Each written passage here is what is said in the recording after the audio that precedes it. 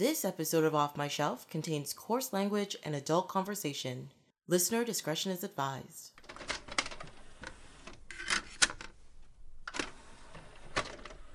Hello, my name is Tracy James and welcome to Off My Shelf, a podcast of movies that are, well, off my shelf, where we go through my DVDs and talk about the movies in my collection. In episode 69, Mike Suderman is here to talk about The Man in the Suit, The Cat with the Beak, Harvey Birdman, Attorney at Law. Welcome! Hooray! Thank you for joining me on this surprisingly gloomy Saturday. I don't know what's going on outside. Kind of overcast. Yeah, and it's very warm and humid and not in like any, well, humidity is never in a good way, so whatever. Yeah, it rained yesterday. Anyway, this is not good content, but yeah. So I do have to start this episode with a little bit of a disclaimer. I know I seem like I have my shit together and, you know, with my schedules and posting and editing and all that kind of fun stuff, but I'm a giant procrastinator. And usually I wait till the last minute to watch content before I do this. So it's fresh in my brain and because I'm lazy. But this backfired on me this time because my Harvey Birdman CDs, DVDs do not work at all. And I was distressed and I was sad and I went online trying to look for it where I can stream it because I have access to all this stuff. And it doesn't stream anywhere in Canada. And bullshit. Yeah, that's a tragedy. It's a national tragedy. I absolutely agree. It's not. Anyway. Not good at all. Not good at all. Yeah, because I think it streams on like HBO Max in the States, but we don't get HBO Max in Canada.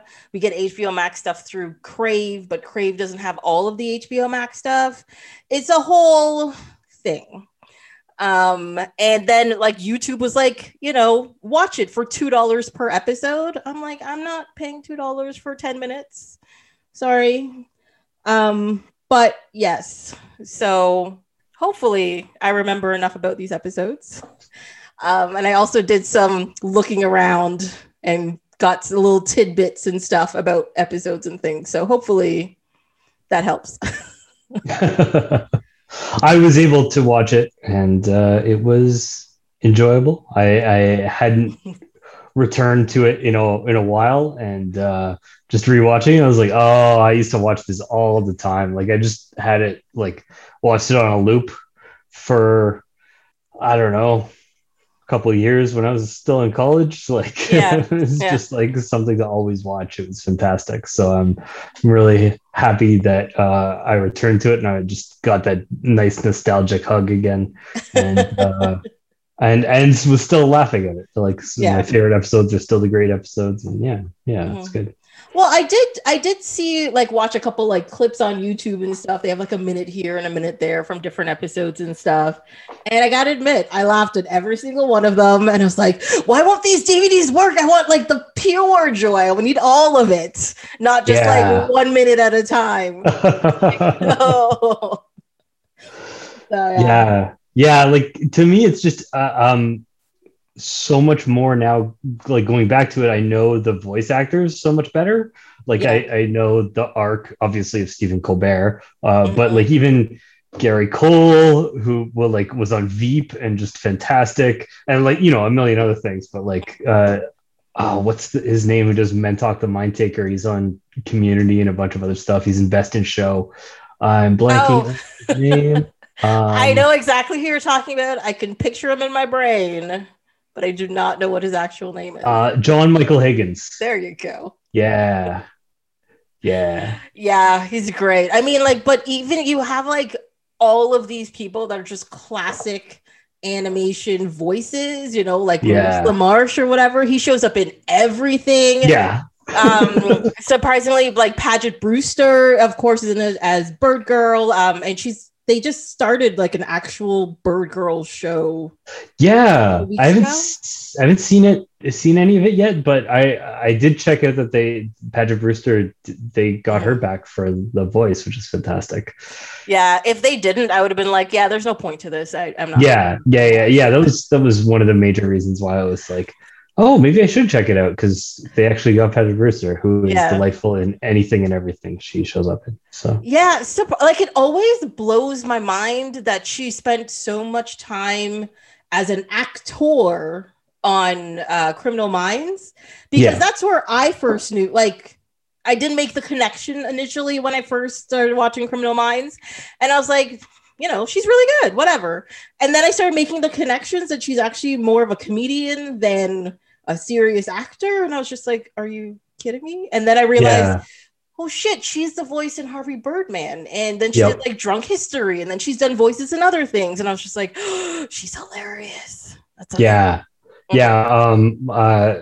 My wife and I are huge fans of the Thrilling Adventure Hour podcast, which is like it was old. I can't actually remember. I think it might be behind some sort of PayPal or no, it's a Patreon subscribe. Anyway, back in the day, it used to be free, and we would listen to it all the time. And Patrick Brewster was just a regular on that, and so funny with um. Oh man, I'm blanking on names. This is going to make for an interesting podcast. You haven't seen the show, and I can't remember anybody's. Paul F. Tompkins and Paul, Patrick okay. Brewster are like this duo in Mhm. Thrilling Adventure Hour, and they're just fantastic. Well, talking about Paul F. Tompkins, you brought it up, so I'm allowed to say this. All But right. he's doing the official like Star Trek podcast because he does one of the voices on Lower Decks. Okay. So I listen to him all the time. He's great. All right. And like with Tawny Newson, and they're freaking hilarious. They're so funny. And then it's very clear that Tawny knows much more Star Trek than he does, because she just takes over like the deep dive into the conversation. But he clearly knows his stuff. Don't get me wrong. I'm not putting him down or anything. Yeah, yeah. But But yeah, it's he's great. probably also there for like connective tissue and just like generally keeping the podcast rolling and stuff. Yeah. To get her out of the like those deep dives back to Well, I mean, Yeah. I think if you listen to that podcast, you're really into Star Trek, so I guess Right, it's kind right, of right. fine. But yeah, he Yeah, makes sure you don't end up in like some weird rabbit hole, for So sure. it's For pretty sure. great. Yes. Okay, so well, since you brought it up, Star Trek, what's this? Are there any Star Trek crossovers directly in? I, is Maurice LaMarche in Below Decks? Like, is That it? is a good Can you question. even have a can you even have a cartoon if Without Maurice him, LaMarche is? that is the I real stole that joke. question. That's yeah. I saw that joke on the internet.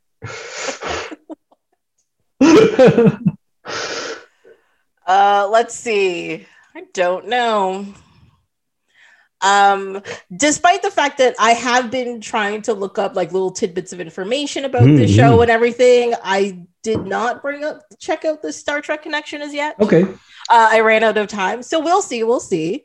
But one thing, you ran out of time with all that time you saved not watching the show. well, I literally spent I literally spent an hour trying to get the like either disc to work. Yeah, yeah. And because right now I use a very old computer with the Mhm. DVD-ROM in it to play things, it takes like 10 minutes to load, and then something opens up, and then it takes another 10 minutes to do this, and then a screen comes up all jerky and all 8-bitty looking, and then Yep. I hear some sound and I try to press play, and then I pause, and then I go back, and then I move things around, and I'm just like, why aren't you working? Mhm. Then I take out the disc, put the disc back in, blow on the disc, wipe it down, all sorts of stuff, and just wasn't working. Yeah. And I was like, why are you Well, doing this to me?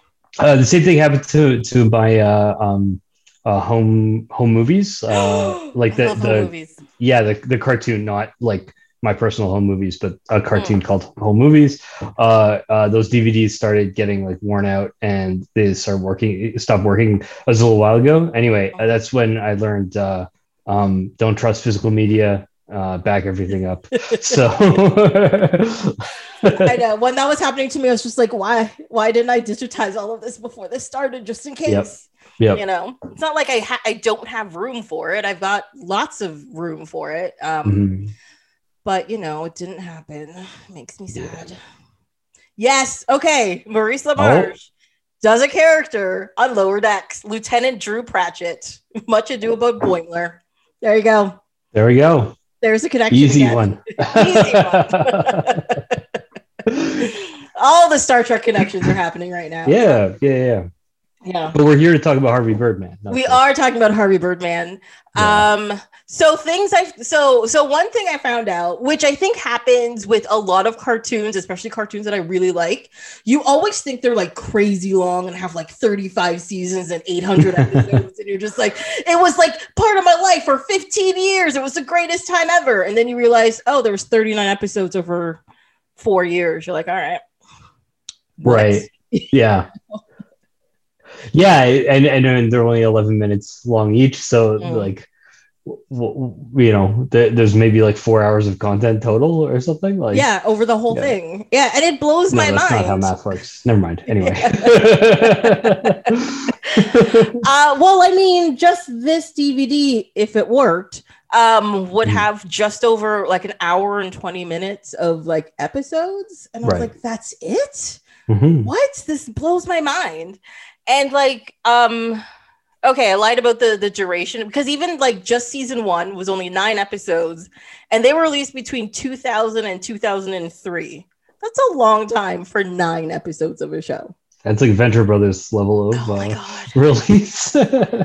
Jeez, that show, I love that show, but it frustrates me. And they have fought so hard to keep it going, and it finally got canceled. But they got far. They got what, 7 seasons, I think? Yeah, over 20 years or something. Yeah.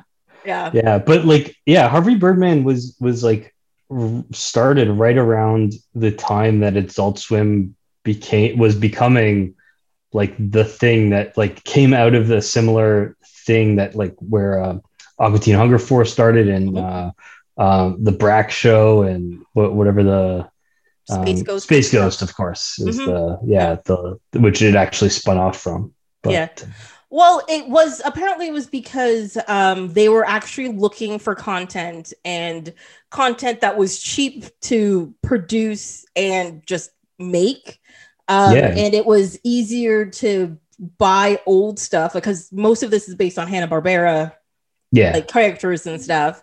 And it was easier to buy already designed stuff than get a designer to make something, to make a story, to like go through the whole process. Like, of course, definitely these are nothing like the Hanna-Barbera shows. Don't get me wrong. So there was a lot of development involved in everything. But yeah, all that character design and everything, just Hanna-Barbera threw it in there, did some stuff with it. And it was this show, Space Ghost, and Sealab 2021. Sealab's the other one. That's a great one too. That is a great one. Yeah.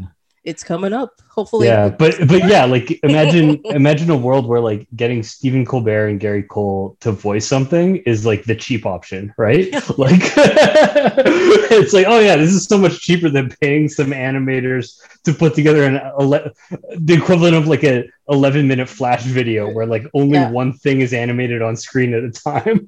Like you can watch it. It's just like obviously it improves over the seasons, but like those first few episodes, it's like a lot of those first episodes, it's like a close-up of their head and their mouth is moving and nothing else is moving in the screen. Or like, if they walk into a room, it's like 3 frames for the whole walk across a room. You're just like, what is happening? Yeah, it's super cheap, which is part of the like appeal and like aesthetic of it. It's really like it plays into the whole crazy non sequitur jokiness that like reality itself is so pasted together in this show that like anything could happen and you're like, all right, whatever. Like you just kind of go with it. You're just like, the fact that like basically every episode just ends with this big laugh, whatever happens. It's like, it's really good. It's really ridiculous. So to clarify, the DVD box set that doesn't work for me anymore, sad face, is 13 episodes. It's volume 1. It's 13 episodes of the show. And I realized, I did not clarify this with you before because I don't know why I didn't check into this, but after episode 9, it goes out of order. So there's a couple of random episodes on the end there. in season Which 2. episodes? So there is. I mean, since you didn't watch them, it doesn't matter. I could just tell you which episodes I watched. We can talk about those. But you tell me. I'm interested. So up until, let's see, X the Eliminator. Yeah. Okay, so up Classic. until that point, it's in order. It's all of season 1. That's yeah. it. But then episode 10 is SPF. Fantastic episode. Is episode, where is it? Episode 5 of the second season. Mm-hmm. Then it does The Devlin Made Me Do It, which is episode 3 of season 2. And then Trio's Company, which is episode 2, season 2. And then the, hold on. High Speed Buggy Chase, which is episode 4. Not complete that over. So it goes 2, 3, 4, and 5. It skips 1. Okay. That's it. Yeah. So I did end up watching all of those anyway. So because I just I watched the first 13, and then the next one was SPF, and I was like, yeah, I'm gonna watch that one. It's one of my favorites. Okay. But yeah, what's 201 then? Why would they skip that one? So that one is called Black Watch Plaid. That's a great one. Yeah. I wonder why maybe there's a rights issue or something. Why they would skip it? Yeah. So the reason Black Watch Plaid, if you haven't watched it recently, or I guess it was never on your volume, so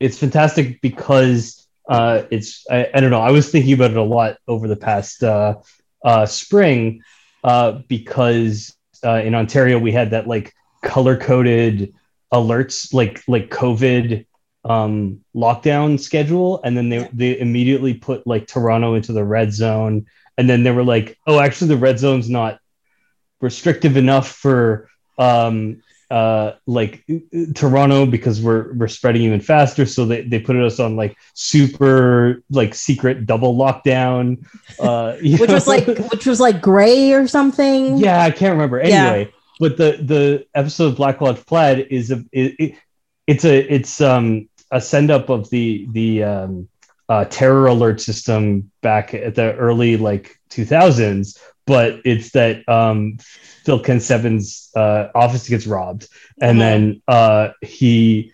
institutes all these crazy totalitarian things and comes up with this crime alert system, which is yellow, orange, red, something else, and then Black Watch Plaid. It's pink polka dots, and then Black Watch Plaid on the top, and then afterwards he wraps it up a further step to the cover of Rush's Moving Pictures,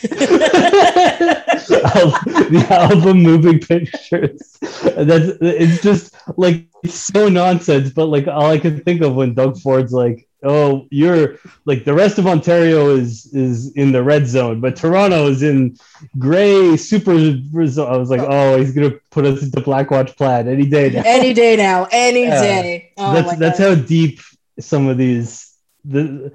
Anyway, I watched a lot of Harvey Birdman when I was in college. And there is nothing wrong with that. And I think the thing is, I think shows like this with their crazy fast-paced humor and connection to like pop culture. Like I know like The Simpsons has been around, and I know Family Guy had been around at this time, but the speed that shows like this put out those jokes and the nonsensical nature on top of like before stuff like Archer came out, like this kind of shit made Archer possible, right? Yeah. Just like the style animation, the kind of jokes and the snappy whatever that made that possible. And people wonder why our generation is so weird and sarcastic and always making references. It's shit like this. It just stays in your brain and you just keep going with it. That's it. Yeah. Well, because before Archer, he had the show that I'm also blanking on, but it was like a 2-season Frisky Dingo. Frisky right? Dingo, yeah. So yeah, like Frisky Dingo, like you could see all the DNA of at least the early seasons of Archer, like Yes, in there, and but it's way more to the um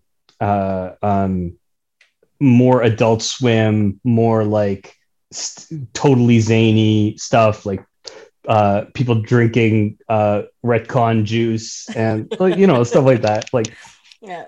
Well, yeah. the one thing that separated Frisky Dingo from like the other stuff, like this Space Ghost Archer. Mm-hmm. Well, no, I guess Archer fits in there as well because it is properly serialized. And Right. Frisky Dingo was so fucking weird that if you missed an episode, you would have. Yeah. It's not like you could put two and two together and figure out what you missed or whatever. No. You were just like, wait, what?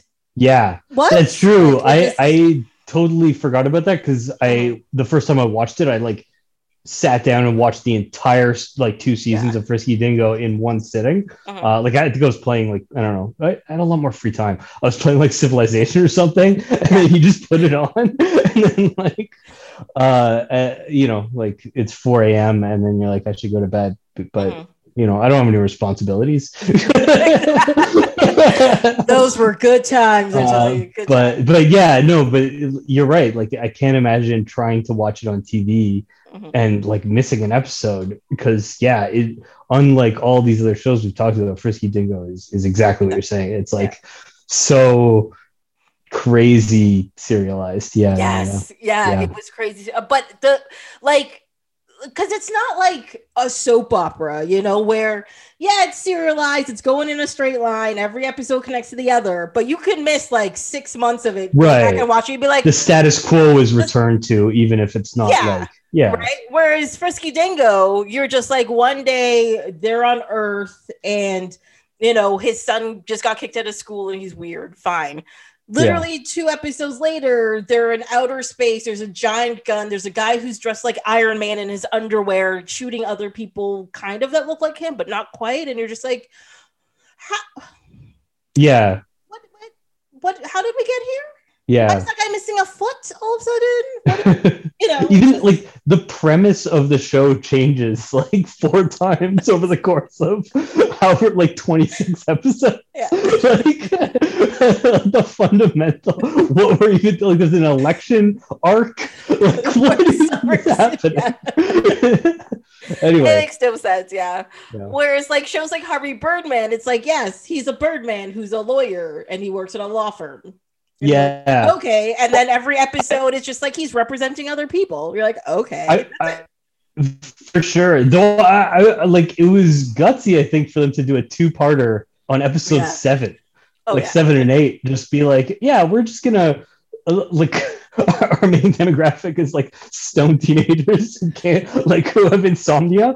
This seems like a good market for like serialized content where you have to remember what happened. I love the fact too that that second episode is like half the episode is the recap from the first episode. Just so you don't lose people.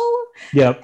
And you're just like, well, I guess this is more like a 6-minute episode than an 11-minute episode now. We'll just go with it. It's fine. That is actually one of my favorite ones. That one and what is it? Very Personal Injury. That one. Oh yeah. Yes. Yeah. That's episode 2. That's episode 2, yeah. Apache Chief. Yeah. And the Diversity Crew or whatever they're called. Yeah, of course. I love what is it? The whole Black Vulcan speech when he's on there. Stupid Aquaman. Call him Whitefish. I tell you, call him Whitefish. It's fine. Yeah. He's like it's electricity in his pants. Yeah. He's also voiced by Phil Lamar. Phil awesome. Lamar. Yeah. Who is also in most cartoons. Like I feel like I never connected to like obviously Frisky Dingo connected a fair bit with me since I just spent some time ranting about it, but like I didn't connect to like Space Ghost or Aqua Teen nearly as much as I did to Harvey Birdman. I think just the structure of it, like those first few episodes where they just have a basic like like we're gonna hang all these jokes, but there's a basic like there is a Hanna-Barbera cartoon person who has a legal problem, there is a trial, and then there's an end. Like just having that basic structure like allowed, I think, them to build a mythology very quickly, and just like it, I don't know, for me it worked a little bit better because it was that slightly bit more grounded, so that the craziness felt more crazy because there was like a constant real world that you could be constantly comparing these crazy things to like you're in a law office and Phil Ken-7 is yelling at you about where to sit because he's wearing an eye patch and he has no depth perception. Like I think like the Brak Show, Space Ghost, and Aqua Teen Hunger Force are I had the same problem. I didn't connect to them either. I mean, Space Ghost was essentially like a weird talk show, like it was late night talk show. Like it was just weird. And I didn't find the character funny, and I didn't find anything happening on it was funny. It was just peculiar. So that never connected with me. The Brak Show is also the same thing. It was one of those like weird for the sake of being weird, but nothing funny actually happened. And then there was Aqua Teen Hunger Force. It was one of those shows where it was like they tried to have that same kind of formula like Harvey Birdman, where it's like, we're a superhero team, something's going to happen and we have to save the day somehow, right? That was the structure. But like it was just so gross, I think is the proper word for it. Like it was gross, like one of your characters is a weird meatwad and your angry neighbor who looks like, I don't know what he was, like sweaty gross man next door, and like everything had to do with like things oozing out of stuff, or meatwad getting rotten, or milkshake doing whatever, but Fries had the real power. And I don't know, like every 5-6 episodes was a funny episode, but everything in between, you're just like, why am I looking at this? Like, there was definitely good jokes, and certainly Aqua Teen Hunger Force, I think, was more popular, like with the mainly dudes I would be watching cartoons with at 2 a.m. But when I was but like it was it just didn't connect with me the same way. Like Harvey Birdman is something I would come back to like every few years and just be like, that's funny. I think like the absurdist humor movement started around this time as well, and I find it's a very, very thin line when it comes to that stuff for me. Like I know like Tim and Eric started not too long after that, and it's a show that I absolutely hate, but a friend of mine who I love absolutely loves, and she kept insisting on trying to get me to love the show. So she sent me clips all the time, or she'd be like, no, watch this episode, watch it. And I would sit there going, why are you sending? I don't want to watch them in a hot tub and be weird. Like I don't have any this is not working for me, and I think it was the same thing with a lot of these shows where like this was like Harvey Birdman was like a perfect mix, but the others were on one side or other side of that fence, and you were just like, something's not right, something's not working for me, can we not do this anymore? Tim and Eric is definitely one of those things where I like certain skits, but I can't just sit down and watch the show. Like I need to be very, like Steve Brule cracks me up every time. Which is John C. Reilly's character. And then like there's a few things like the free real estate, became a meme, and that one's kind of a funny joke. But like in general, it's not a show I like, but there are definitely some classic skits in there that I enjoy. But like Harvey Birdman also has the extra layer of like double pop culture references, which also really helped with me. So like there's the Hanna-Barbera stuff, obviously, but then like the Flintstones episode where they do a whole Sopranos opening is amazing. I forgot about that. I remembered it. I was like, oh yeah, the Flintstones episode, that's the mob one again, and I put it on and I was just like, the opening, I was like, again, I was like, oh, I forgot how rad this is. Like, and it would have been so topical. Like Sopranos would have been like top of its game when it At the time, first yeah. came out, and it was just it's so great to watch. Like this just recut that like that Flintstones opening that like I don't know. I watched enough cartoons or Flintstones when I was a kid that like obviously like the show is like the opening is deep in my lizard brain, and so you watch it get recut up, you're like immediately engaged, which is something that a lot of these other programs couldn't really leverage. So that's one of the reasons why I think Harvey Birdman. So my brain did a slightly different thing. So of course I didn't watch the episodes, but I was just going through, I was like trying to pick out which episodes reference which properties, right? And of course Flintstones popped up. The Flintstones theme song popped into my head, but then it morphed into the Homer Simpson version of it. And I was just like, pop culture ruining other pop culture, or is it making it better? Like what is happening right now? This is playing with my brain. Cut it out. Yeah. I kind of love it when that kind of thing happens, because you're just like, there's so many layers to it, but it's just great. It is just great for what it is. Yep. Yeah. And I like that first arc of 6 episodes where it is very much like, here's a funny Hanna-Barbera style case. So, the first one with the custody battle with Ray Shannon and Dr. Quentin. Yeah. And then Shaggy getting busted for smoking weed. And like that has like, it's like a cops thing, right? Like when they exactly. Yeah. Okay. Yeah. All the weird like for whatever reason, like anything through a camera in Harvey Birdman is shot in live action, which is totally bizarre. So like in whatever it is, Black Watch Plaid, there's like he puts all these cameras up, and then there's just this extended dance sequence about like where he's been watching Harvey Birdman waste time at work, and it's just like it's totally bizarre. They just put a guy in a Harvey Birdman costume and took him to the like carnival. And that costume is great. I just have to say it. That costume is so great, with the big foam wings and stuff that just kind of angle to one side for some reason. It's awesome. Yeah. Oh man. Yeah. Let's see. What else did I find out?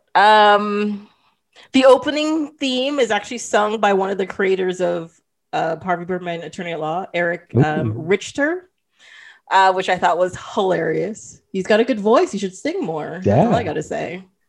What else? Has the creative team gone on to make other things? I haven't looked into that at all, actually.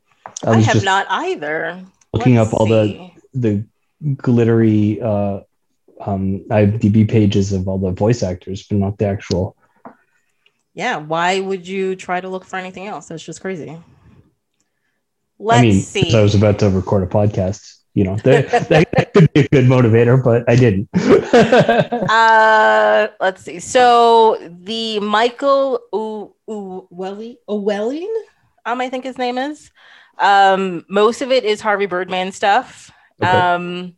And then he's done something called Stroker and Hoop, which I've never heard of. Oh, I watched that. Yeah, what's that one about? Right. It's like kind of like a buddy cop show. Like what was that? They did a remake of it with Ben Stiller and Starsky and Hutch. Yeah, so it's supposed to be kind of a riff off that. It's got some okay jokes in it. Okay. I think it was one season. And he also did a TV short called Pixie and Dixie and Mr. Jinx in Harass-a-Cat. That's a long one. I do not know that. He also, he was a writer on Space Ghost Coast to Coast as well. Mm-hmm. And he wrote one episode of The Twisted Tales of Felix the Cat from 1996, the remade show, which was actually a lot of fun. I liked that show. Yeah, me too. That was my first encounter with Felix the Cat. I did not know it as a property before those Me too. Me too. 90s cartoons. Yeah. Yeah. And yeah, that's what he did. Let's see what the other guy did. Eric Richter. Let's see. Batgirl, Bird Girl, probably Birdman. Oh, he's done some writing on American Dad. The Marvel mashup miniseries, Ugly Americans. Oh yeah, I forgot about that show. Yeah, it was okay. It didn't last very long. Yeah, it was okay. It was like I kept wanting it to be better. I was like, this is a cool premise, and there's some really neat stuff going on. I just if it was just like anyway, Ugly Americans, it felt a little.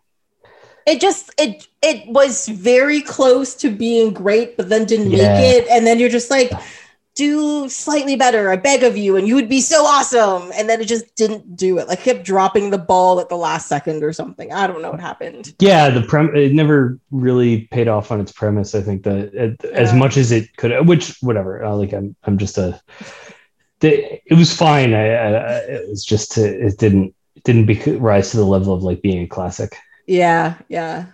So he did that and A Stroker and Hoop and Space Goes Coast to Coast, pretty much. Right. That's it. Yeah. So, I guess they've both got work doing Bird Girl. I keep saying Batgirl, Bird Girl right now. So that's always good. So hopefully they'll be able to maintain that kind of like level of like humor and stuff to it, which can be really hard, especially if you put something down for like 10, 15 years and have to go back to it. Definitely. Yeah. And just like the comedy landscape has totally changed, right? Like Archer exists now and has been huge. Family Guy is not the fresh new thing. It's anymore. Yeah. So like the kind of environment that you're putting that comedy into is totally changed. People are watching, there's just more stuff on the internet.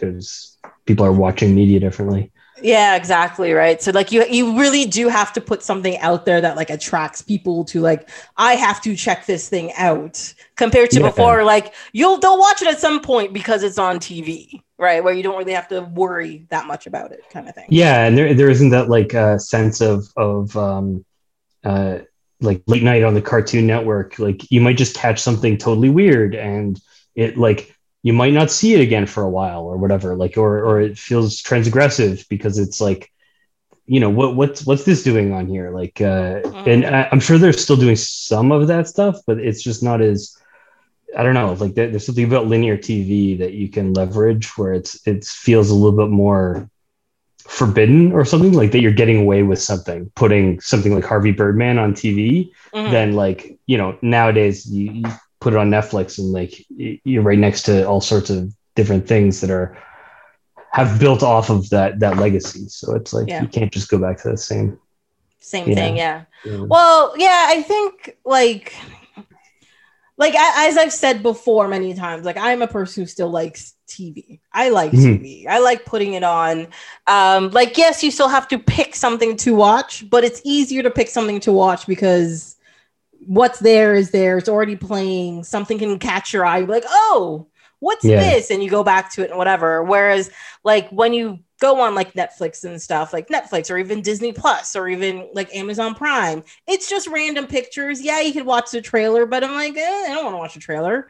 And you just see a bunch of pictures and you just kind of pick one and you shrug and you hope for the best, And I think because of that and because of how they use algorithms to curate things, what's presented to you, unless you actually know exactly what you're looking for and you search for it, half the time you're going to end up somewhere you're not expecting to end up. And that could be a good thing or a bad thing. It's hard to get exposed to like just generally new things. Yeah. And it frustrates me. It frustrates me a lot. Yeah. Yeah. There isn't the same like, oh, it's 1 a.m. I've just got the Space Channel on. And then like, oh, there's this weird movie. I have no idea if I'm going to like it, but that's what's on. I guess I'll check it out.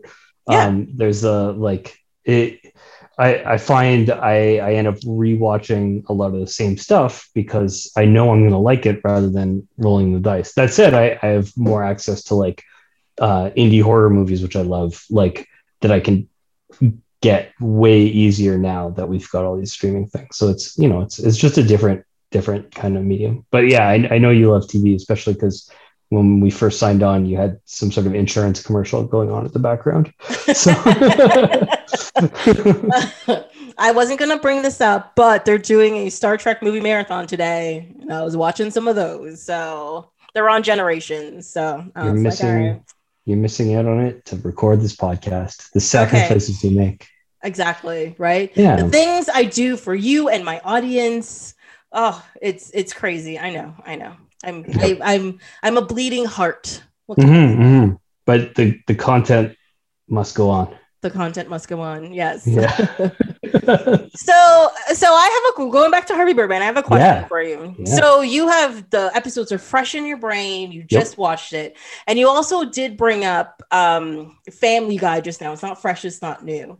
And like if you go back to even now, but the earlier the episodes of Family Guy you go to, the more I know it was meant to. It was quote unquote edgy at the time. Now it's just offensive, right? Does Harvey Birdman content wise age well, do you think? It's a good question. Definitely there's like a lot of just like assumed homophobia. So like in the episode where they like he goes to prison with that two-parter that I said, like he marries a dude and that's the only consequence that's actually, you know, he has to live with, because everything else turns out, spoilers, to be a like a big surprise party practical joke. So like it's little stuff like that, which I think is not great, but I think overall it's a lot better because it's a lot more absurdist humor than like, I don't know, punching down on individuals or like trying to be edgy. Like I don't feel like most of it's edgy. But there's just like a fair amount of like just like jokes like that. One thing I remember at this show is like, especially with the implied homophobia, is that they never actually say anything out loud like, oh, that's gay or don't be gay or whatever. It's just a lot of like two guys holding hands and it's like oh my god, like just like a expression wise and or like reaction music or that kind of thing. So it's not as bad, that is true. But one thing I also remember is that Phil Saban, he is a 60s man pretty much, and he's kind of an ass. He's always got women around. He's sort of like James Bond kind of feel to him. Now, does that come across really badly as well, or is it like they skirt the line enough that you're just like, I don't know. Like there's definitely a lot of like I don't know actually. Like I just watched the Trios Company episode where it brings back the three sidekick characters that they gave Harvey Birdman in the actual adventure cartoon. And the Galactic Trio, the Galactic Trio, and so like Gigi is repurposed as the trainer in the gym, and it's implied that she's basically banging everybody, but like then moves in and is like weirdly manipulative girlfriend to like Harvey Birdman. So like, you know, it's one of those things where there aren't a lot of female characters, and the ones that are all like hypersexualized or just like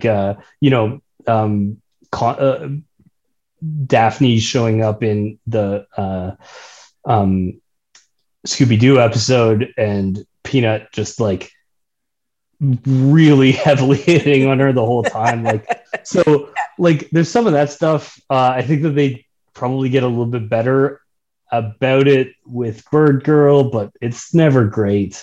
But I don't know. Like it's not, I think, to the same level of like, haha, I'm gonna kill my mom, that like a lot of Family Guy early episodes were about. Like like, you know, punch Meg in the face and spit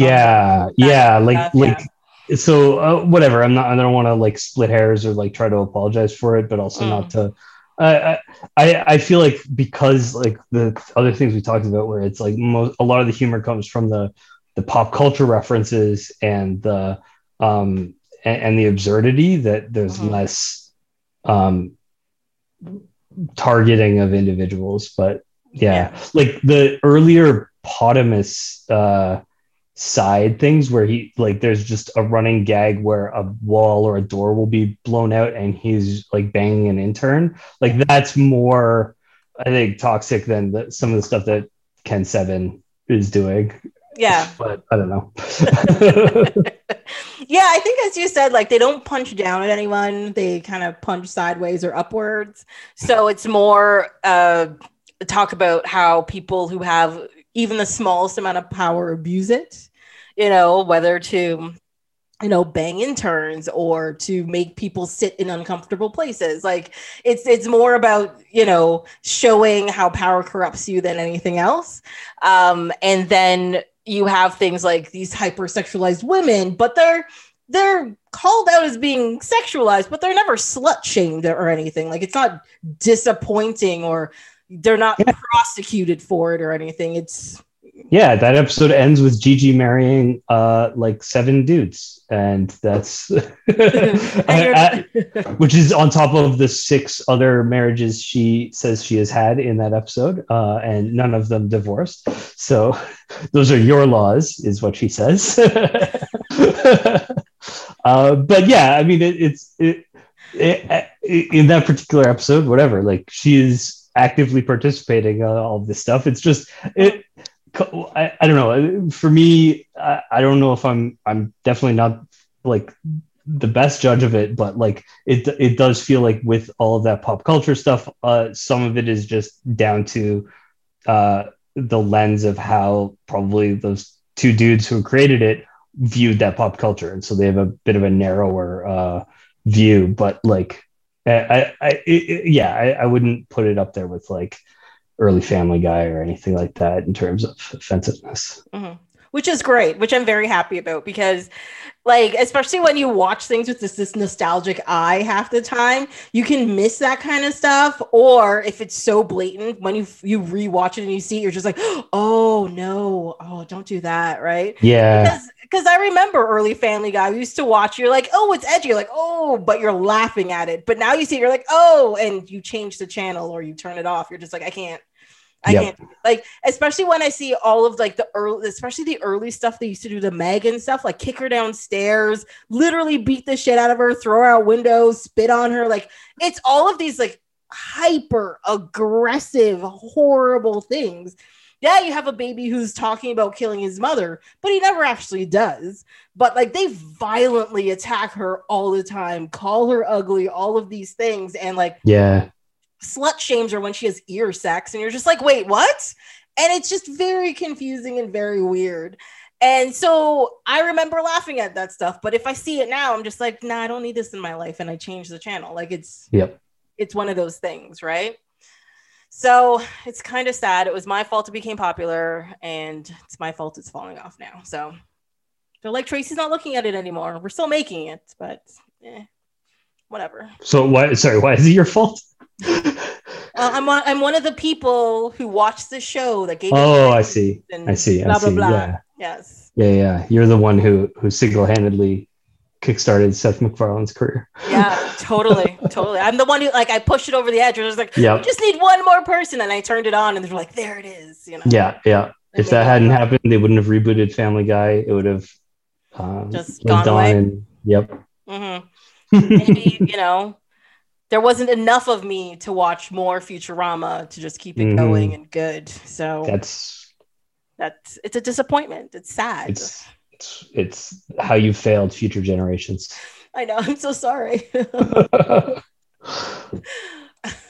the other thing I realized too is that, so I was saying before how this show is very short, but all of the Hanna-Barbera references that this show makes, all of those shows lasted like 6 months to a year on TV in the 60s or 70s. And they are just digging up some deep references and some shows I have never heard of before in my life. And I was just like, my mind is blown. Like, you guys are crazy. You know?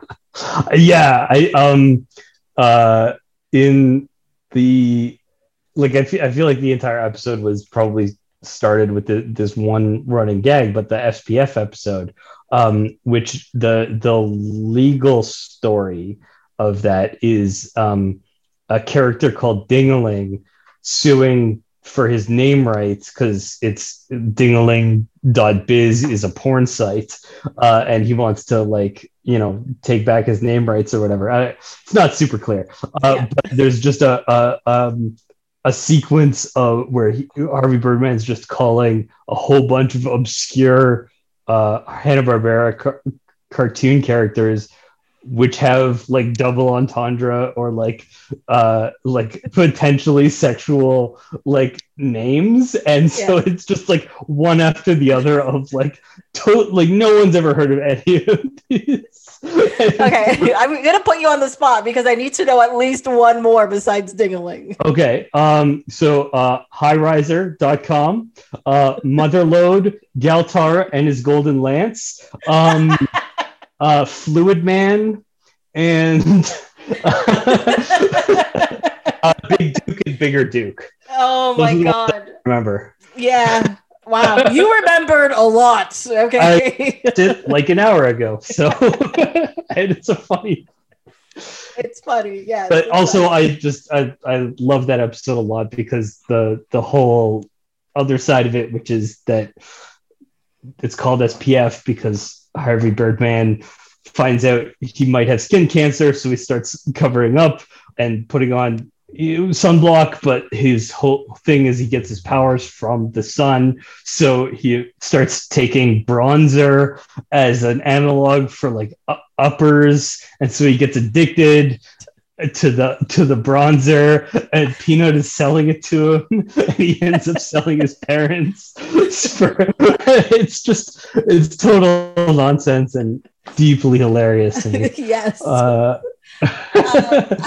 So I looked up his like Birdman's origin story, like from the original show, Birdman and the Galaxy Trio, and it was shown from 1967. And apparently, which I would, besides the episode, the SPF episode where he's like, I get the powers from the sun. Yeah, his origin story is crazy. It's crazy. It says here, an ordinary human who has been endowed with the sun god Ra, with the ability to shoot solar rays from his fists and project quasi-solid solar shields to defend himself against attacks. He's Egyptian? I'm confused. I mean, it's an Egyptian god. I don't think he's Egyptian. Maybe not. No. I don't know, but I never would have. I actually thought he was more like Superman origin kind of thing, like he's an alien who gets his power from the sun or whatever. But no, he was endowed with the sun god. Also, it just said there that it gives him the power to shoot beams and make shields. It doesn't mention that it turns him into a bird. No, it doesn't. That seems a little bit like an oversight. I feel like the wings are kind of the first thing you need to explain when he becomes a Birdman, because like he was just a normal person who happened to have wings. Okay, so I looked up the sun god Ra, and he has the head of a bird, the head of an eagle. Okay. So maybe that's what it is. Like he's got his powers, therefore he turns into a bird. Right. Himself. Maybe that's what it is. Yeah. Well, they're even unclear in the show, and they make a joke about it in the episode X the Eliminator, because he's hired, voiced by what's his name, who is amazing in it. It's Peter McNichol. McNichol, yeah, who's in a whole bunch of stuff. Oh, him! Yes, he's in Ghostbusters too. Yeah. And in Ally McBeal, and in Dragon Slayer, and in is it Dragon Slayer? It's Dragon Slayer, right? It's one of the like in the late 80s, they had all of these like weird movies, like same time as like Willow and Excalibur, and they had like this weird, dark, medieval look to them that were kind of weird. I don't know. I keep saying weird, and it's fine. Yeah. Well, because Conan was such a huge hit that I did not realize he was the voice of X Eliminator. Yeah. He does a few voices on there. I was right. It was Dragon Slayer. Sorry. Hey, nice. Very excited. Yeah. He. What else does he do? Anyway, everybody he voices is fantastic. But in that one, the X Eliminator is hired to steal Birdman's crest, and he's like, "Oh, that's where I get my powers from, I think." Like, not clear either, but he just has to get the crest on Birdman's helmet. Yeah, because apparently he forgot he was hired to kill him, and then sees him somewhere, and then decides to go back on his mission. Yeah, he lost track of him for a whole bunch of years until he saw him, Harvey Birdman, on a TV ad spot for personal injury law. See, it makes sense, sort of, all the time, but not really. Yeah, it's great. Yeah. One of my favorite, later season episodes is X gets the crest, and he has this whole crisis of lack of purpose because he gets the crest, and he's just there's nothing that is driving me anymore. I thought I would be happier.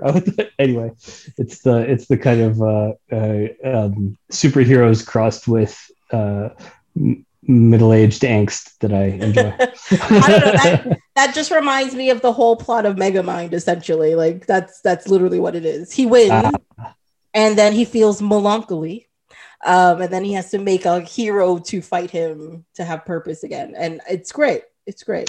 I should watch that. I have not watched it. Yeah. You should. It's actually really good. I thoroughly enjoy that movie. I love his general mispronouncing of very regular words.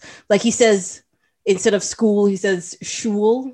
Okay. And it's Metro City, and he says Metrocity, that kind of stuff. Yeah. It's Will Ferrell? It is, yes. Yeah. It's Will Ferrell, Tina Fey, and Brad Pitt. And oh my God, what's his face? Funke. What's his real name? That guy. Yeah. Why? No. Why did you say Funke? Now I can only think of Tobias. Because I couldn't remember his actual name, and that's the name that popped into my head. Anomia. That's the name of this thing that we are experiencing. And yes. Which is David Cross, of course. David Cross, there you go. Yes, he is absolutely fantastic as Minion. It's great. Yeah. Cool. Wait, is J.K. Simmons in that too? I think he does the voice of the police chief guy. There's a lot of big voice actors, right, big actors in it who aren't actually usually voice actors. Now that I think about it, because Jonah Hill does the bad guy character as well. Okay. Yeah, it's a fun movie. I recommend that one. I think that's cool. Mm-hmm.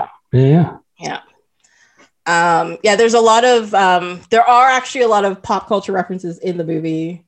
A lot of weird little in jokes. Just kind of, there's a lot of stupidness in there. A lot of music gags, which I think are great. It's fun. Well, it is post Shrek DreamWorks, so it was speaking of where comedy pop culture being frozen in time. Yeah. I love one of the greatest stories from Shrek, though, after it became such a big hit and all this kind of stuff.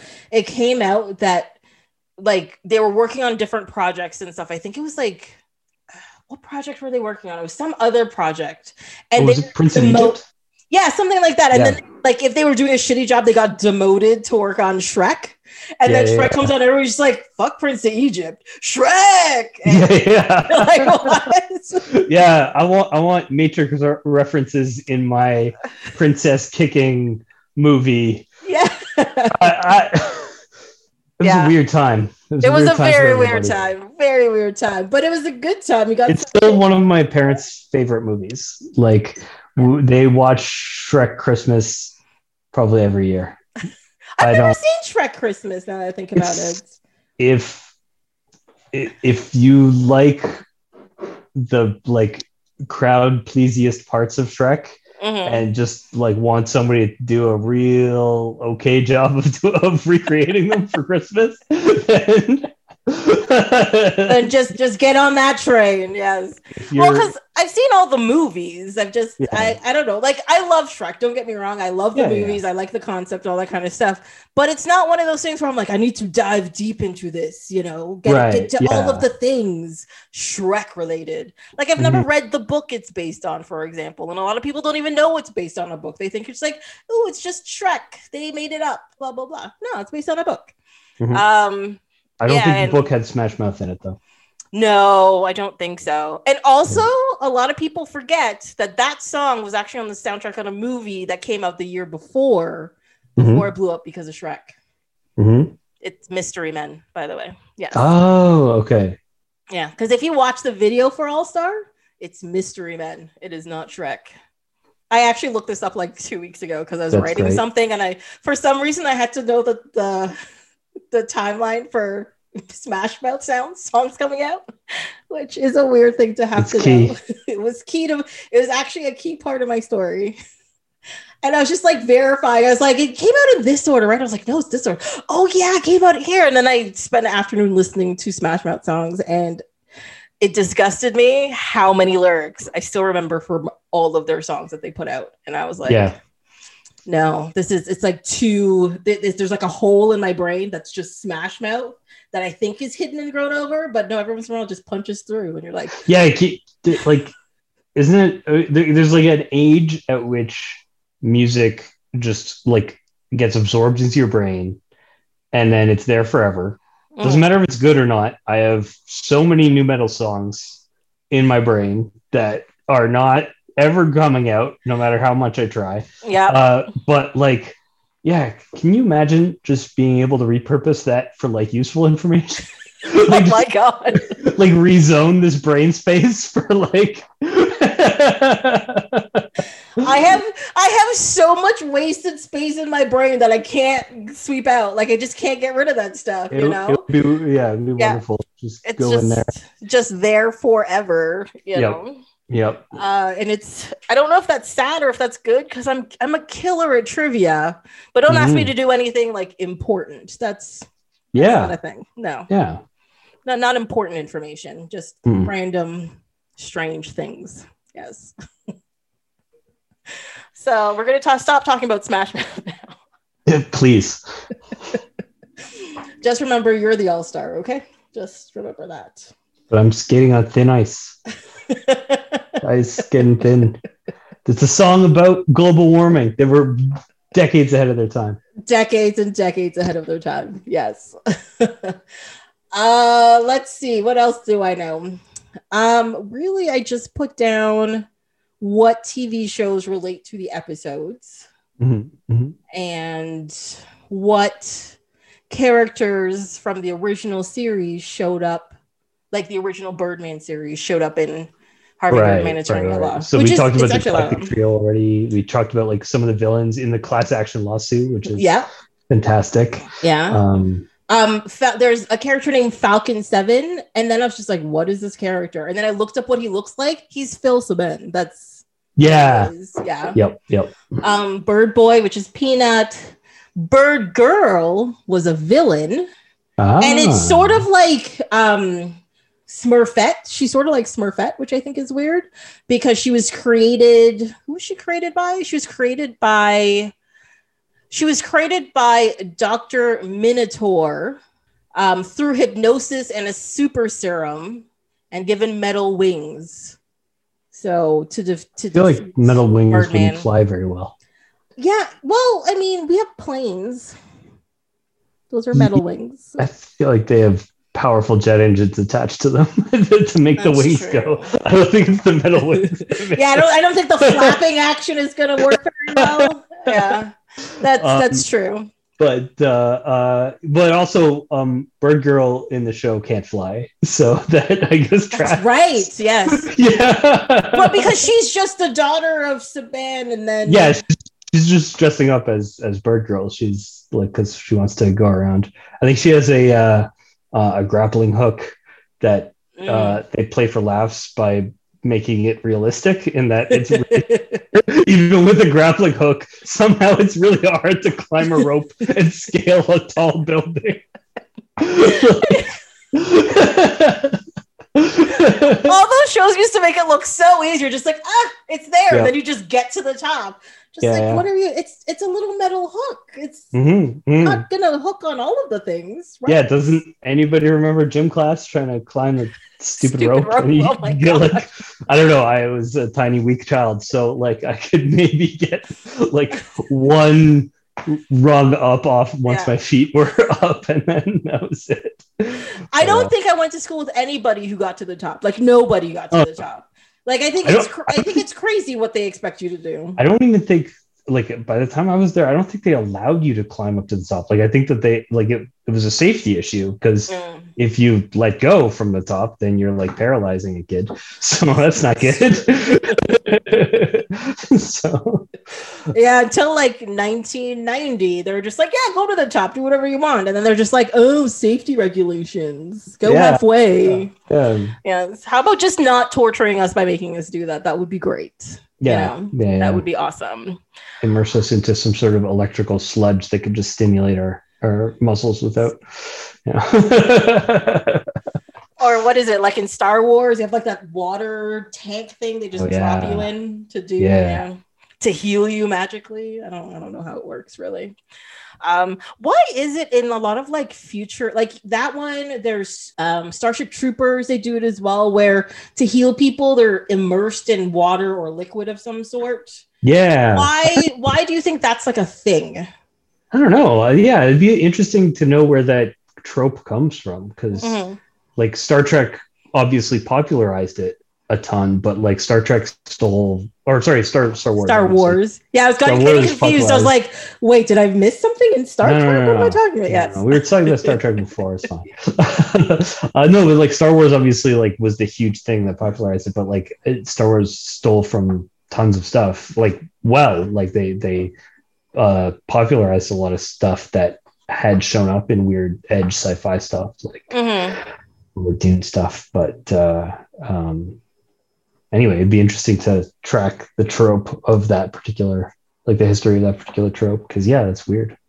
It's a weird thing. Let's see. The book Starship Troopers came out in 1959, so maybe that's where they stole it from. Maybe, but the book is very different from the movie. Like I don't know if there's a submerged healing thing in there. It might be, but I don't know. I've never read the book. My knowledge of Starship Troopers is purely from 2 of the movies and the TV show, not the 3 and 4 really bad stuff that came after that.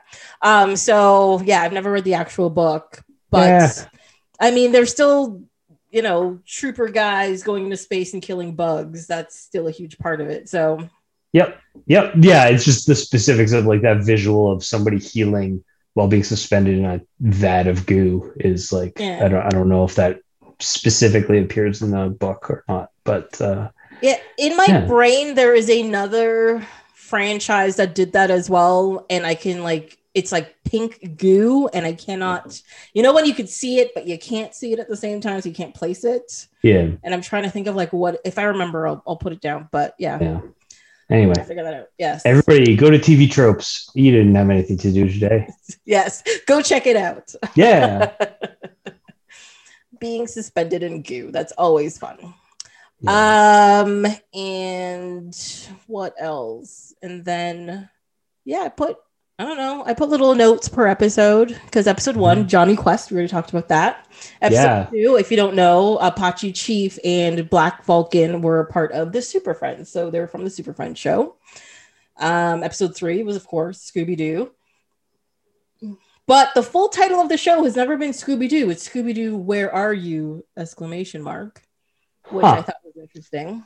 Wait, where are you? Exclamation mark, not Yes. question mark. Not question mark. It's exclamation mark. Where are you? Declarative, huh? Interesting. Yeah. Which I thought was really strange.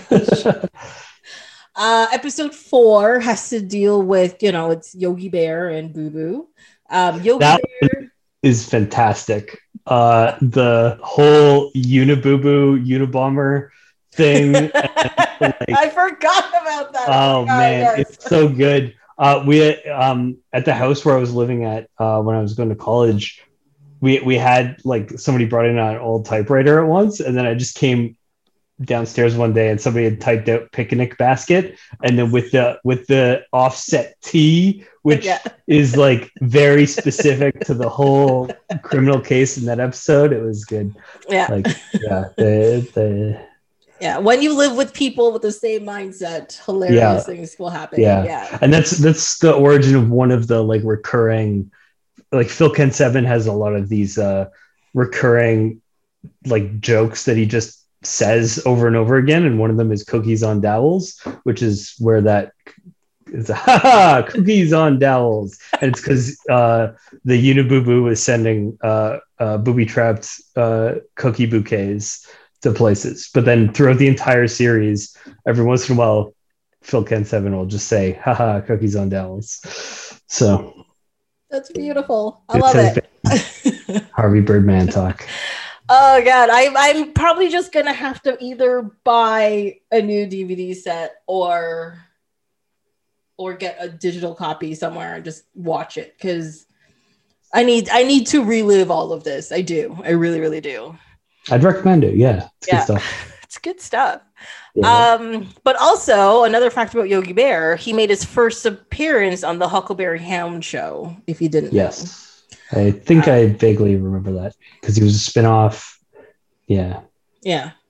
So episode 5, apparently the show was called Jabberjaw, which I had never heard of before in my life. Because I legitimately thought the band that they made up, like I knew one of them had to be a Hanna-Barbera character or something, but I didn't realize the whole band was, and it was a whole show. It lasted like 5 months on TV in 1976. Yeah. That's it. Yeah. Probably like, well, let's just try to make another, I guess it wouldn't have been Gem and the Holograms. What was the Josie and the Pussycats? Josie's the Pussycats. Yeah, of course. Yeah. Apparently, according to the Wikipedia page, I skimmed. Yeah. Not perused. I keep using perused wrong. I skimmed. It's actually came out because they wanted to get on the popularity of Jaws, and that's why the main character Jabberjaw is a what? Shark. That's some mind-bending.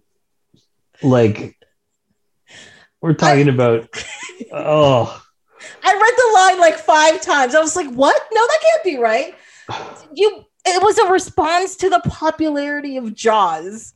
That's why he's a shark. Because, okay, so I'd like to unpack this if you don't mind. Okay. Go right ahead. Jaws is popular. Yeah. But it's R-rated. So that's one thing. First is like, so we're going to make a kid's cartoon show tying into this R-rated movie. 2, even if you like Jaws and were a kid and watched it and whatever, I don't think the shark is who you're like. It's a villain. You don't want, like, you know what I want is to see more of that shark and to really hear the shark story. I want the shark side of Jaws, right? Like I want a show that has a sympathetic shark who also plays music on as a part of a band. Yeah, with 4 teenagers who like to go to the beach. I don't know. I would have loved to take whatever TV money they were making that time. Like just seriously, like you come up with the premise of the show before lunch and you go take the rest of the day off. It's great. Yeah, I mean, I know most of the stuff on Wikipedia is vetted every once in a while, and Yeah. people look into it. So there's I, probably a truth to that information, but Hanna-Barbera is a I'm not weird sure. and wacky place. Like I don't actually have that hard a time believing that happened Well, or I mean, just based on looking through just these episodes of Harvey Birdman and looking up the shows, they were putting out a new, like a completely new show with new characters once every 6 months for like 10 years. yeah. And a couple of them stuck that were a little bit longer, but most of them came out for like 20 episodes over 5 months, and that was Mhm. it. So like they were sniffing some on some kind of drugs on another planet, whatever, but they were just coming up with the things. And I think this was just like I don't know, sharks are popular.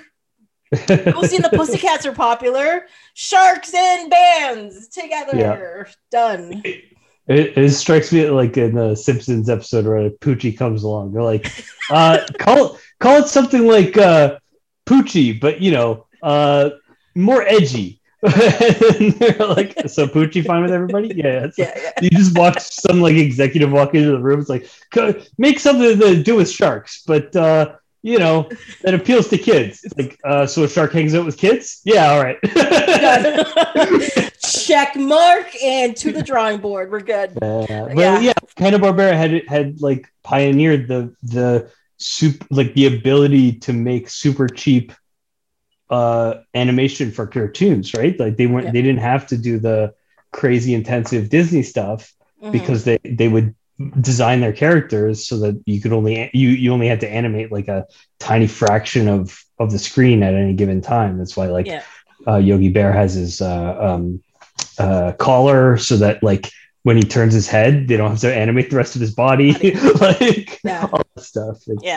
So like that it makes sense that they would be trying to play to that strength of just like whatever ideas, spaghetti against the wall, maybe something will turn into something will stick at some point. Yeah. Yeah, we'll get another Yogi Bear and then like live off that for 20 years.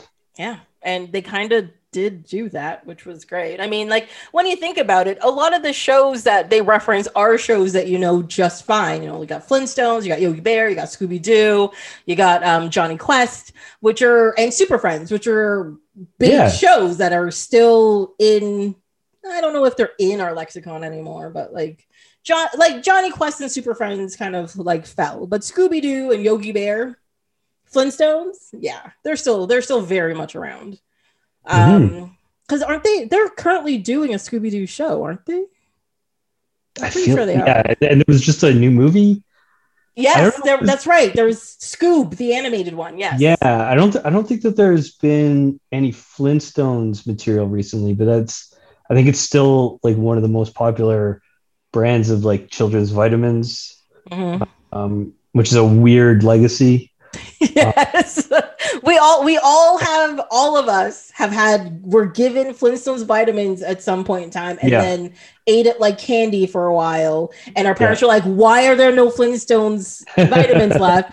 Oh, I thought it was candy. And then they stopped buying it for us. So that's just what happened. Which is funny because I mean, a lot of these shows we're talking about are from the 70s, but the Flintstones obviously is so much older, old enough that I think there were cigarette ads in the Flintstones. Yes, there were. So for it to have evolved into a partially healthy vitamin, it's mostly sugar, which is why kids eat it like candy, but whatever. So the Flintstones originally aired between September 30th, 1960 and April 1st, 1966. Yeah. But based on the fact that there's no reruns and stuff, that was probably like 8,000 episodes. I don't know. It's crazy. Oh, it's only 166. That's a lot lower than I thought it was going to be. Don't know why. Again, it's one of those things where you're just like, no. There's got to be thousands of these episodes, and you're just like, there's 12. You're like, that's crazy. That's crazy. Right. Though, yeah, one of the jokes in the Harvey Birdman Flintstones episode is how frequently they use the trope of him getting hit on the head with something heavy and then like being another character for that one episode. So like he would just take on another persona so that they could have it, whatever like sitcom trope they wanted to do. Yeah, exactly. Yeah. Which, when you think about it, it's kind of crazy. I don't think that would work anymore. Probably not. Apparently, there was a population to Bedrock. It's 2,500. FYI. I think it's seen in the it might be in the opening. There's a. Oh, is there like a sign? Sign might be. Yeah. Oh, yeah. Okay. I was like, wow, they got deep on this wiki. That's fine. Wait, when did the stupid alien come in? That's what I want to know. Ooh. I hated that thing. As soon as that thing appeared, I was just like, what are you doing? Yeah, was that in one of the reboots, or did that come out like in the 60s still? The Great Gazoo. Yeah. It might have been in the 60s because it might have been when they started like having the Jetsons around and try to like revitalize stuff. Maybe. There's only so many Honeymooners episodes you could rip off. Yes. No, there's way too much reading here. I don't want to read more. Fair enough. But as far as I can tell, it was at the end of the original run. Yeah. And until, even though that was only 6 years, it was the longest running network animated show until The Simpsons, which obviously The Simpsons beat it by a long shot by now. Yeah. Because they're on season 34, 33? Something like that. Yeah. Because they keep... I'm not going to talk about The Simpsons right now. I can't do it. Not going to do it. It breaks my heart. There was literally a time in my life I'm like, The Simpsons can never end because it's the greatest thing ever. Mm-hmm. Now I'm just like, just end it. It's already dead. Just let it go. If people are still finding it funny, I have no problem. It doesn't. But I also don't watch linear TV, so it's not taking up space anywhere in my brain or in my media environment. So it's fine. Well, I think that's my problem, is that every once in a while I see The Simpsons on and I stop and I watch it. And then I realize, oh, this is past season 15 or whatever. Yep. And I sit there watching it and I'm just like, this is horrible. Why are you doing this to me? And then I watch the whole episode. But who's doing it to you? It sounds like you. I'm doing it to myself. Yes. And that's what really hurts. Ba-dow. We're all gonna just lie down on the sidewalk and just let it wash over us. Just let there you go. Only 90s kids. Only 90s kids.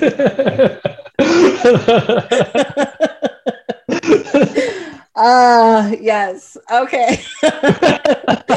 From that depressing note. All right. So episode 7 and 8, that is the one where it's like he goes to jail and whatever. Yeah. So what I thought was really funny with Blue Falcone, he was actually on a show called Dynomutt, the Dog Wonder. So it was about the dog. Yeah. And that he was the dog's owner and he was the secondary character. And I was like, that makes it even funnier. Yeah, I skimmed it. It looked a little bit like a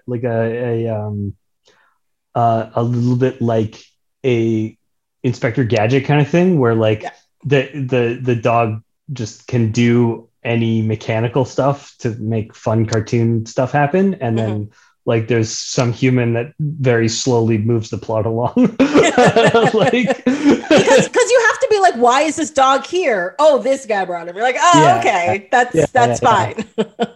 Yeah, clearly underdeveloped, and they do such a fun riff with him. Well, the thing is, so like after checking that show out, I was just like, oh, that makes so much sense in the context of Harvey Birdman, Attorney at Law, where you find out Blue Falcone doesn't do anything. It's the dog does everything. So when he dies, it's a big deal. And then you realize, oh, this is why. And then it's just funnier that way. Yeah, it's so like the humor stands alone in the episode, but also it's so weird that they're actively referencing the shows that nobody watched, that they're repurposing the things from. They're like, ha, all the Dynomutt fans are gonna really they're gonna love this out of this second layer of meaning that we're baking into our episode of Harvey Birdman, Attorney at Law. Gotta love it. Gotta love it. It's really good. It's so good. Well, that's why I like, even though I didn't get to watch the shows, which really sucked, but looking into the shows, like the background of the shows and where the ideas came from, which is something I've never done before because I took the show on face value and just laughed along with it, even though it was very clear there's lots of layers to it. But like finding all this stuff out, I was just like, oh, it makes it so much funnier now. Now I really have to go back and watch it. Like I need to see these things. Yeah. I mean, like it starts out where it's like, oh, haha, Shaggy is kind of like a stoner. Wouldn't it be funny if they thought he was a stoner, right? Like there's not a ton of layers there. So like it doesn't present as something that you like need to do homework for, and you certainly need to do homework to enjoy it. But like it's funny that they do have those tie-ins if you go looking for them. Yeah. It just adds more to it, which is awesome.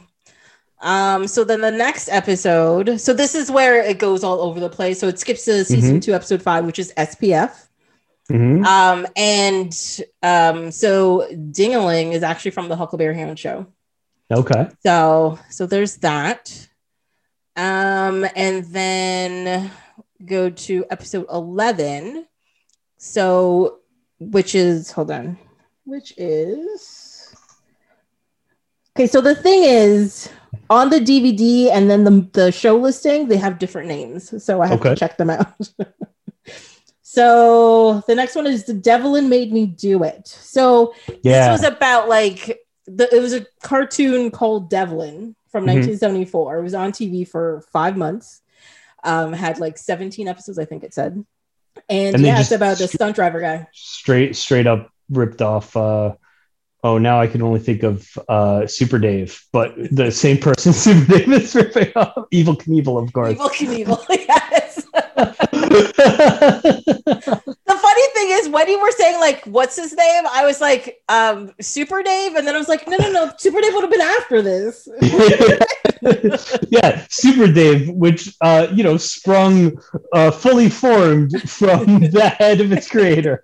Not a reference to anything. Not a reference to anything. He's a complete original. That's exactly what he is. He's fine. Yes. Let's see. Episode 12, which was Trio's Company. So the characters are from the Atom Ant and Secret Squirrel show from 1965. That was a longer one. That one was like 2 years. Okay. They had quite a few episodes. But yeah, I didn't know Atom Ant and Secret Squirrel shared a show. I'd known about Secret Squirrel before. And then episode 13, which was High Speed Buggy Chase. Yes. Was a show called Speed Buggy. Yep. Which I had never heard of. I have never heard of that show before. Yeah,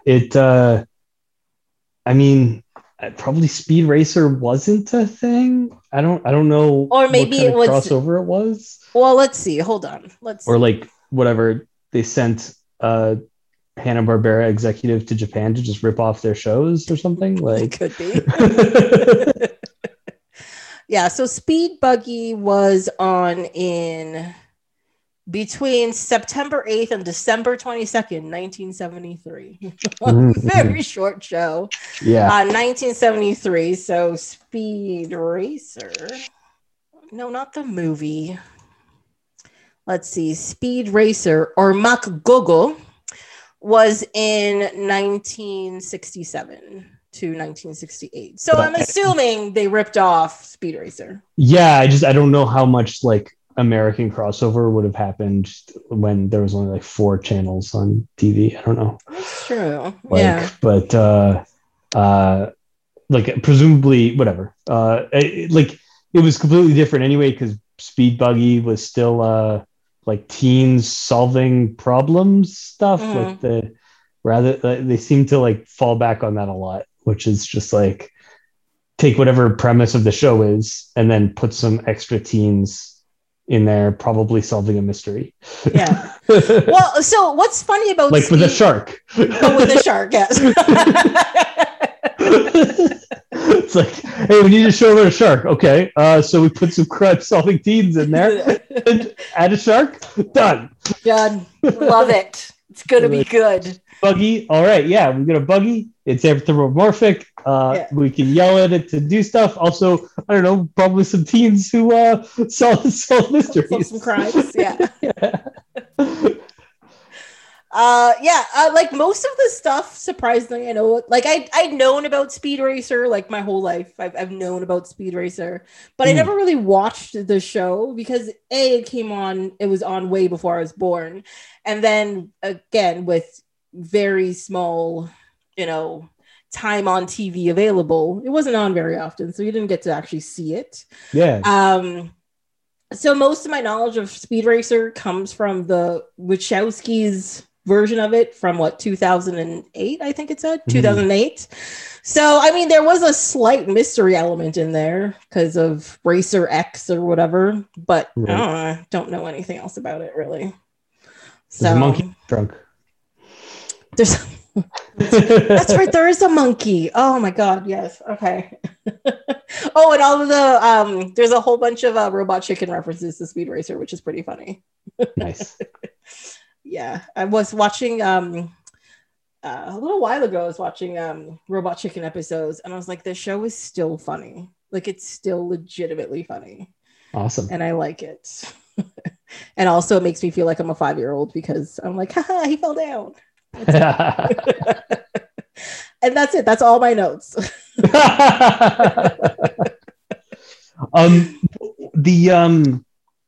The one episode I referenced before with the class action lawsuit was so all the people that all the villains that Birdman fights in the original cartoon, a bunch of their villains, they just grab a bunch of them and then they have this class action lawsuit.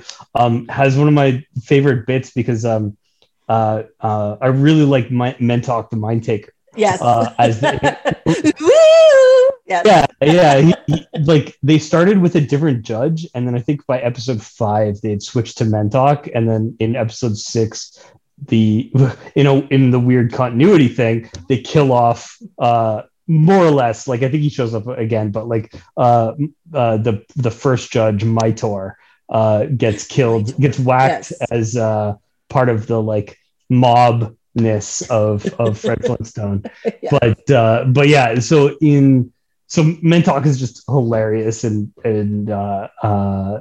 everything he does makes me laugh. But that's the episode where the rival attorney is the brain thief, and so like he's an opposing mentalist or whatever you want to call it, and so they have this whole sequence where like they do the Deliverance guitar versus banjo, and they're just like doing increasingly crazy like superpowers at each other. It's a lot of fun. I believe you, don't worry. And it's making me, it's like you're pouring salt on the wound. It's like I haven't watched it and I need to look at them. It's gonna be so good. Yes. I definitely have to track down more of these and get my watch on. It'll be a good day when that happens. Be such a good day. Yes. But yeah, any other notes? I don't think so. I think that's about it. It's a good show. Stands up. Yeah. I believe it. I thoroughly believe it. Because anytime you say anything, I'm like, oh yeah, that part. Yeah.